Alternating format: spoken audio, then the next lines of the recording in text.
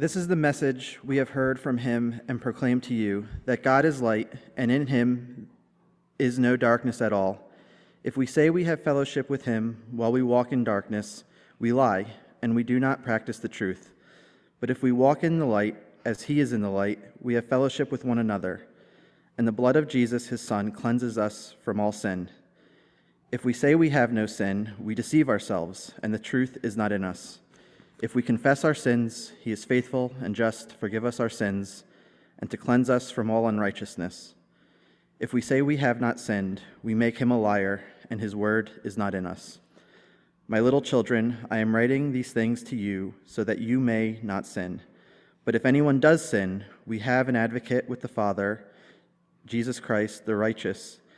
He is the propitiation for our sins, and not for our sins only, but also for the sins of the whole world. The word of the Lord. Thanks be to God. Now, Father, may the words of my mouth and the meditations of all of our hearts be pleasing in your sight, O Lord, our rock and our Redeemer.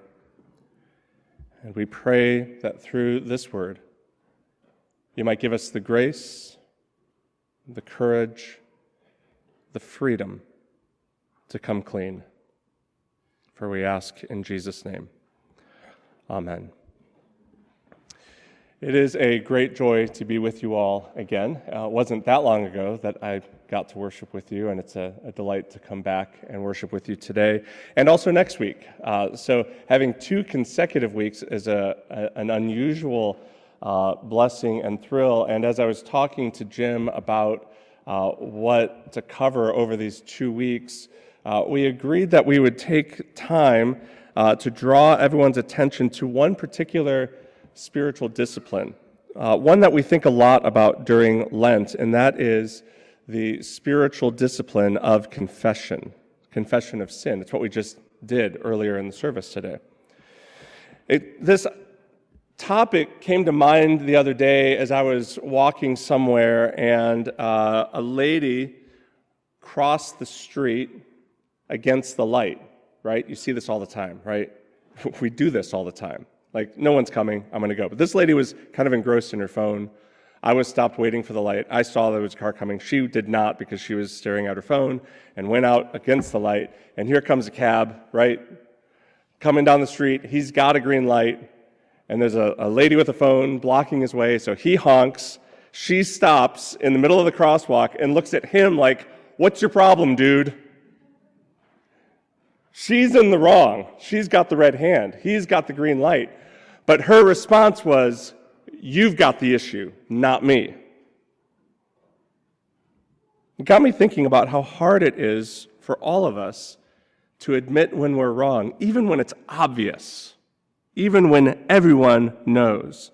Because the driver did nothing wrong, and the lady was clearly in the wrong, and yet it is so hard for us to come clean, to admit when we're wrong, or in scriptural terms, to confess our sins. We're quick to justify what we do, and we're slow to say, you know what? I was wrong. Now, why is that so hard? Why is it so hard for us to come clean? That's the question that the reading from 1 John on page 8 in your order of service, this is the text we're going to be looking at primarily today. This is the question that the Apostle John addresses with these words. Why is it so hard for us to come clean? Now, I'd like to start by making 3 observations about this passage. Let's begin with perhaps the most obvious. You've got 8 verses printed there on page 8, and in those 8 verses, there's a really little word that pops up over and over and over and over and over again. What little word is that? 2 letters. What word is it? If, right? If verse 6, if verse 7, if verse 8, if verse 9, if chapter 2, if verse 10, and if chapter 2, verse 1. See, I almost missed one. That's how many times it pops up here. You've got 6 if statements, conditional statements. Now, biblical writers did not have Microsoft Word, right? When they were composing their letters. They did not have a bold button and an italics button and an underline button to annoy readers for generations after those buttons were invented. No. When they wanted to make a point, one tool that they would use was repetition. You have 6 ifs in 8 verses. He's trying to get our attention about something. He's structuring his thought around these conditional sentences. If this, then that. If this, then that, and so forth. Now, second, I want you to notice that this is not a random list of disconnected statements. No, John oscillates. We use the word oscillate generally to describe one thing, right? And you've got your oscillator at home, waiting for the weather to get warm enough that you pull it out. You pull out your oscillating fan, that thing that pivots. It goes here, and you feel great, and then it goes there, and you feel horrible, right? And you're just waiting for it to come back. Oscillating between 2 points. That's what John is doing with these if statements. It's not just a list of 6 random things. He is oscillating between a problem on the one hand and a correction on the other. Thus, if you look more closely again, verse 6, you have a problem. If we say we have fellowship with him while we walk in darkness. Verse 7, here's the correction. But if we walk in the light. Verse 8, here's a second problem, right? See this? If we say we have no sin. Verse 9, here's the correction. If we confess our sins. And then the third problem comes in verse 10. If we say we have not sinned. What's the correction? Chapter 2, verse 1, if anyone does sin. So this passage oscillates between problem and correction. One more observation. And this will help us understand why it's so hard for us to come clean. If you look at those 3 problems, right? Verse 6, verse 8, verse 10. Do you see anything similar about those 3? How do they start? All 3 of those problems, verse 6, verse 8, verse 10, begins with what? If what? If we say, right? You see that? If we say, if we say, if we say. So the problem that John is addressing in this passage all stems from what we tell ourselves. There's a narrative we're saying to ourselves. There's a story we're telling ourselves, and those stories do not allow us to admit when we've done what's wrong. The first story is in verse 6. This is the story that says, I'm sure I'm right. Okay? If we say we have fellowship with him while we walk in darkness. I'm sure I'm right. I mean, listen, I have fellowship with God, all right? Like, I'm at church on a Sunday in March, and it's not even Easter. I'm watching this on Zoom when I could be watching pregame coverage of Elite 8 games, right? Like, I think I know where I stand. I'm sure I'm right. And that's the first reason we have a hard time admitting when we're wrong, because our knee-jerk reaction when someone honks at me and I'm in the sidewalk is to say, well, wait a second, I know I'm right. I don't know about you, but I know I'm right. The second story we tell ourselves is in verse 8. This is the story that says, I'm sure I'm a good person. If we say we have no sin, there's just nothing wrong with anything we've done. The emphasis in verse 8 is that I have no sin to confess. I don't have to come clean because I already am clean. I'm a good person. You can't accuse me of doing something wrong because of who I am. Here's how we say it. I'm not the kind of person who would do that. I understand why you misread what I did, but I'm not that kind of person. If I were that kind of person, maybe it would have been manipulative, but I'm just really compassionate. That's just who I am. It's the story we tell ourselves. And it makes it hard for us to admit when we're wrong, because the story we believe about ourselves is, I'm sure I'm a good person. The third story we tell ourselves is in verse 10. If we say we have not sinned. This is the story that says, I'm sure I didn't do anything wrong. You see, verse 8 and verse 10 are very similar, but there's a difference. Verse 8 is saying we have no sin. That is, I'm just a good person all the time. Verse 10 is saying, it's not a claim to perfection. It's saying we have not sinned. It's saying, in this particular instance, I didn't do anything wrong. Verse 8 is saying, I would never do something like that. Verse 10 is saying, well, nobody's perfect, but in this instance, I'm sure I didn't do anything wrong. Now, all three of these claims, all three of these statements disclose the stories we tell ourselves, one or more of them. I'm sure I'm right. I'm sure I'm a good person. I'm sure I didn't do anything wrong. And they push back against anything anyone else might say or point out in us. Whether it was your spouse this morning pointing something out about you, and you're like, nope, that's not true. Not what happened. Sorry, it's Sunday morning. Nobody has arguments on Sunday mornings at homes. I know that. Whether it's your child pointing out, Daddy, didn't you say that that was wrong? Well, not in this instance. Because I did it. And it's okay for me to do this, but don't do that yourself.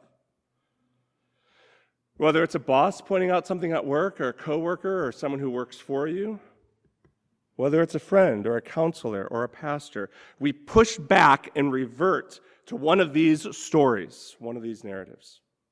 But friends, note the consequence attached to each of these negative statements, these stories we tell ourselves. The consequence of the first one, verse 6, is we lie. I say, I'm sure I'm right, John says. We lie. Verse 8, we say, I'm sure I'm a good person. John says, the only person you're deceiving is yourself. Verse 10, I'm sure I didn't do anything wrong. We make him a liar. You see, when we fall into the trap of believing these stories about ourselves, the Apostle John says we're blind. We can't see. We lie. We deceive ourselves. We make God a liar. We're confident we have such a handle on ourselves, on our actions, on why we do the things we do. But what God is actually saying is, you don't know yourself well enough at all. You're actually blind. Friends, sadly, this is a big reason that people today, and perhaps some of you who are joining us today, it's a big reason that people today reject Christianity.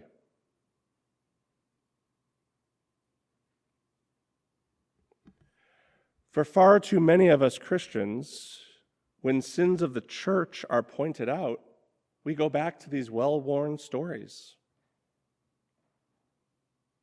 Well, I'm sure we're right.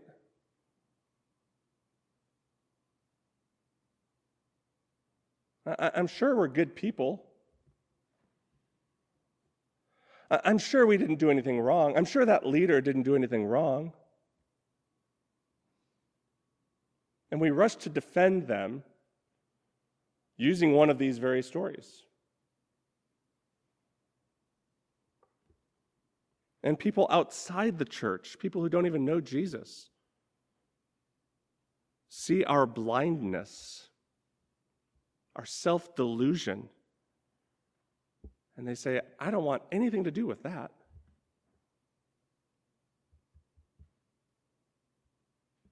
And friends, who could blame them? Because they've actually come to the same conclusion about us that God has.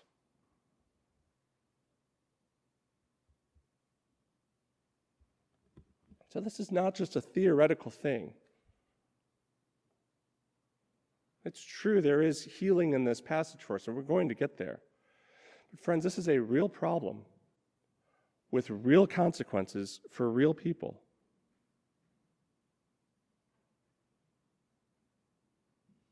And let me just add here, if I did just describe your objection to Christianity, can I just say thank you for being here?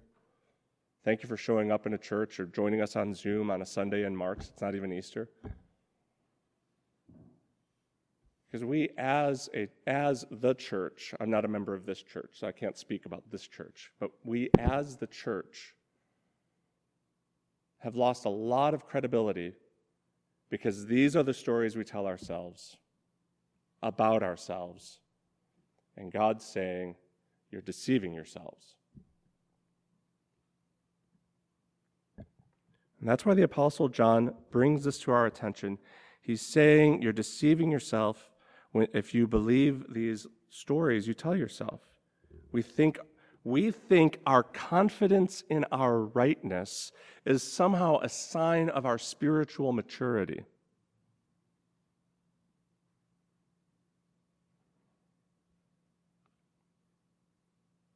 We think our confidence that we are good people, that we're not like those people. We wouldn't do stuff like that. We think that that is somehow an indication of our fellowship with God, and God says we're blind.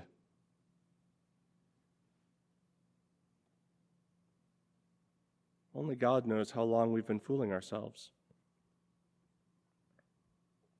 And friends, all of this, the stories we tell ourselves, the self-delusion God is addressing in us, the negative impact our self-confidence has had on the testimony of Jesus, all of this is intended by the Apostle John to get us back to the story that made us Christians in the first place. The story at the center of our faith is not that we are good people getting better. That's not it. Friends, the story at the center of our faith isn't primarily about us at all. It's a story about Jesus, who said he did not come to call the healthy, but the sick. He did not come to call the righteous, but the sinner. And what's amazing is that in Jesus' dying hours, he walked back every one of these stories we tell ourselves. It's remarkable. Consider Luke chapter 23, the story of Jesus' crucifixion. While we're telling ourselves that third story, I'm sure I did not do anything wrong. In Luke 23, we find two thieves crucified with Jesus. One of the thieves said, "Save yourself and us too." And the other rebuked him and said, "Don't you understand? We're here because we deserve this punishment. We're really criminals." But he says, "This man in the middle has done nothing wrong." We claim, "I didn't do anything wrong," and it exposes our blindness. But the thief on the cross testified about Jesus, "This man has done nothing wrong." You see, Jesus is actually the only person who could take this story in his mouth. He's the only one who could truthfully say, "I'm sure I didn't do anything wrong." Even a thief undergoing execution could see it. And his testimony to Jesus' innocence takes this story out of our mouths. We have done things that are wrong, but not Jesus. And it's not just the thief on the cross who testifies to Jesus. It was also the chief judge at his trial, Pilate. In Luke chapter 23, verses 14 and 15, Pilate is arguing with the religious leaders who want Jesus to be crucified. And he said, "You brought this man as one who is misleading the people. And after examining him before you, behold, I did not find this man guilty of any of your charges against him. Neither did Herod, for he sent him back to us. Look, nothing deserving death has been done by him." Multiple times, Pilate says, "Why do you want to crucify him? This is a righteous man." Even Pilate's wife testified to Jesus' righteousness. Remember the dreams she had about this just man. And both Pilate and his wife were right about this. Jesus is good. He's the only good person who ever lived. He's the only one who could tell that second story about himself. "I'm sure I'm good. I'm sure I'm not the kind of person who does that." And by his perfect life of obedience to God, Jesus takes the second story out of our mouths. He's the only one who could honestly say that he is truly good. When we tell ourselves this narrative, we are only exposing our own blindness. But on the cross, Jesus didn't have to make that claim for himself. Pilate did. and his testimony is true. And the testimony of the thief is true. But then after he died, the Roman centurion looked on and said, certainly this man was innocent. You see, we tell ourselves the first story, I'm sure I'm right, but we succeed only in deluding ourselves. But with Jesus, he didn't even have to claim it for himself. A Roman centurion testified to it for him. Jesus' life was so pure that even a Roman soldier could look on and say, that's a righteous man. You see, friends, Jesus in his life and in his death walks back all of our narratives. When we want to claim, I'm sure I'm right, I'm sure I'm a good person, I'm sure I didn't do anything wrong, the gospel says, look to Jesus. He's the one who gets to tell those stories about himself, not us. He is everything you and I have failed to be, and yet he put himself in our place. He put himself in the place where our self-righteousness and our damage to other people should have put us. Yet Jesus bore all of that in himself. And he did it for you. He did it for me. And then on the third day, he rose from the dead. And he rose from the dead to prove that everything he said and everything he did was true. And he did it to break the power of these stories over us. Because of Jesus, we don't have to confess that we are right or that we are good people or that we haven't done anything wrong. In fact, because of Jesus, we expect that we're not all right. We anticipate that we are in need of healing. We expect God to use others to help us see. And that's where the other half of this passage comes in. Instead of telling ourselves in verse 6, I'm sure I'm right, verse 7 says to walk in the light. What that means is to adopt a posture of curiosity.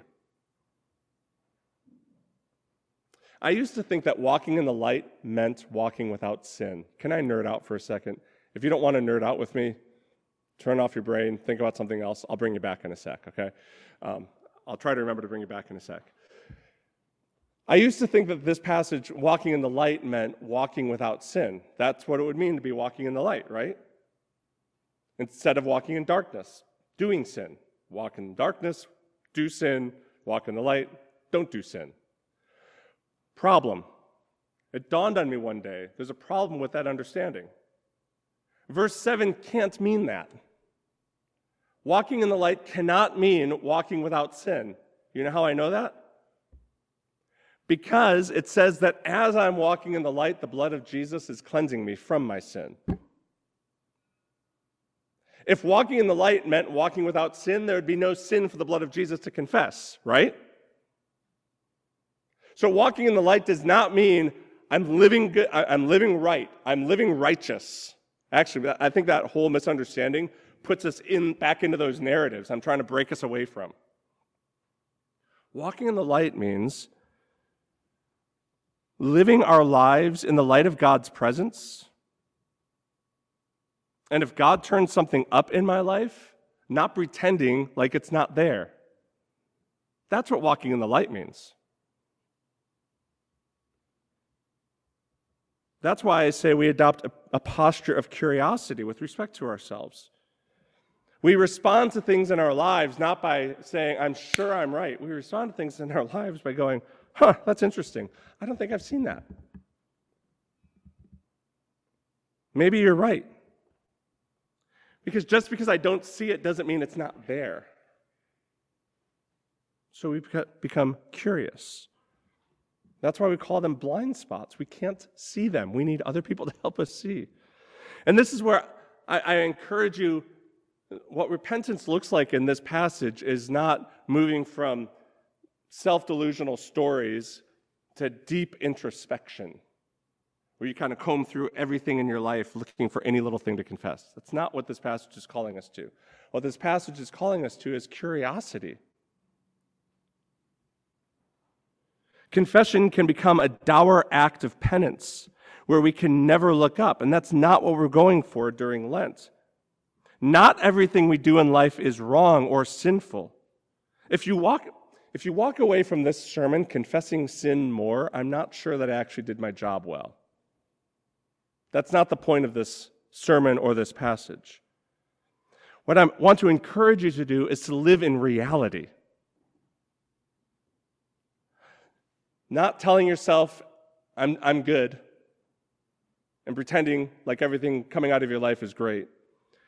And not spending 8 hours a day walking around with hunched shoulders, confessing every possible sin, and being generally impossible to live with. I'm calling you to live in reality, to be curious about what's going on inside and how it manifests outside. And when the Spirit turns up, verse 9, we confess our sins. We acknowledge. We acknowledge whatever the Spirit turns up. Here again is a difference between curiosity and introspection. Introspection, I'm looking for stuff to confess. Curiosity, the Spirit turns something up. And you go, oh, right? Have you had those experiences before? Where it's like the lights come on, and you go, you're right. There's something I left undone that I should have done. There's something I ought to have done, but I didn't. We don't have to make up sins to confess. That's the problem with the introspective route. But if the Spirit points something out and says, that was wrong, you say, yep, you're right, that was wrong. If you're curious, though, you might discover you did something because it's a cultural thing. Not necessarily a sinful thing. Or maybe it's a family of origin thing. Doesn't make it right or wrong. The reality is most of our actions are muddled. There's good and there's bad, and it's a big, messy soup. And there's other things mixed in, like culture and background and formation and things like abuse and trauma, and it's hard to figure some of these things out. I'm not saying there's no such thing as right and wrong. I am saying that we can take a dualistic approach to our lives and try to put everything in one category or the other, and life is just way too complex for that. That's why I want to encourage you towards curiosity, walk in the light, and whatever the Spirit turns up that is sinful, just acknowledge, confess it. Yep, you're right, God. I'm trying to blame my family of origin, but really in that case, that wasn't my parents' fault. That has me written all over it. And finally, and I love this last correction. You see the pivot between verses 10 and 1? If we say we have not sinned, but, halfway through verse 1, if anyone sins. Did you notice how the three corrections on this side are different from the three problems on this side? The three problems are all if we say, if we say, if we say. But the three corrections have very little to do with what we say. The second one has something to do with what we say, if we confess, right? The first one is how we live if we walk in the light, the posture we adopt. And the last correction isn't anything positive at all. If anyone sins, well, I can do that, right? Out of all 6 of these things, I'm confident I can do the last one. I can sin. It's not positive at all. But notice what it says. If anybody does sin, we have an advocate. You have someone to go to bat for you. You have the best defense attorney in all creation, the one who lived and died for you, the one who rose again for you. And so my third and final encouragement to you is enjoy your forgiveness. You are going to sin, and you have an advocate. So be curious about yourself and acknowledge what the Spirit turns up and enjoy your forgiveness. You don't have to confess longer or harder or more or really, really show God you mean it this time. If you sin, you have an advocate, the one who is righteous, Jesus Christ. So enjoy your forgiveness. Friends, our inclination, even after this sermon, will still be to go back to these narratives. I'm sure I'm right. I'm sure I didn't do anything wrong. I'm sure I'm not that kind of a person. But in those moments, remember Jesus. Remember Jesus who had the right to tell himself these stories and yet laid it aside for you and took the blame for our delusional narratives for us. And step into this vulnerable place where you will find healing for everything inside. Let us pray. Father, we thank you for the one righteousness that covers us, the righteousness of Jesus our Savior. We acknowledge, confess, and repent of lesser righteousnesses we make to assert our spirituality, our rightness, our goodness. Help us by your Spirit to be people of curiosity, to have no fear in entering vulnerable spaces, but to have grace to acknowledge whatever your Spirit turns up.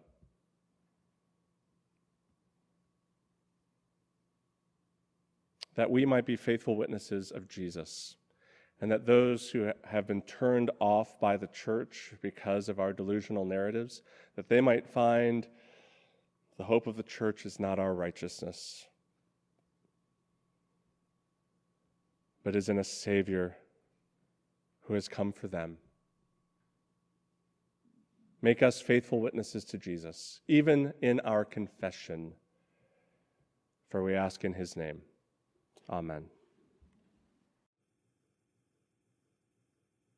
Hello, everyone. My name is Jim Saladin. I'm the rector here at Emmanuel Anglican Church. Our church exists to see and describe and to reflect the beauty of Jesus Christ for the flourishing of our city. And I hope this podcast encouraged you in that way towards Christ. If you're here in New York City, we'd love to see you. Please join us on Sundays at 11 a.m. Generosity drives everything we do at Emmanuel. And if you'd like to contribute, please visit www.emmanuelanglicannyc.com/give.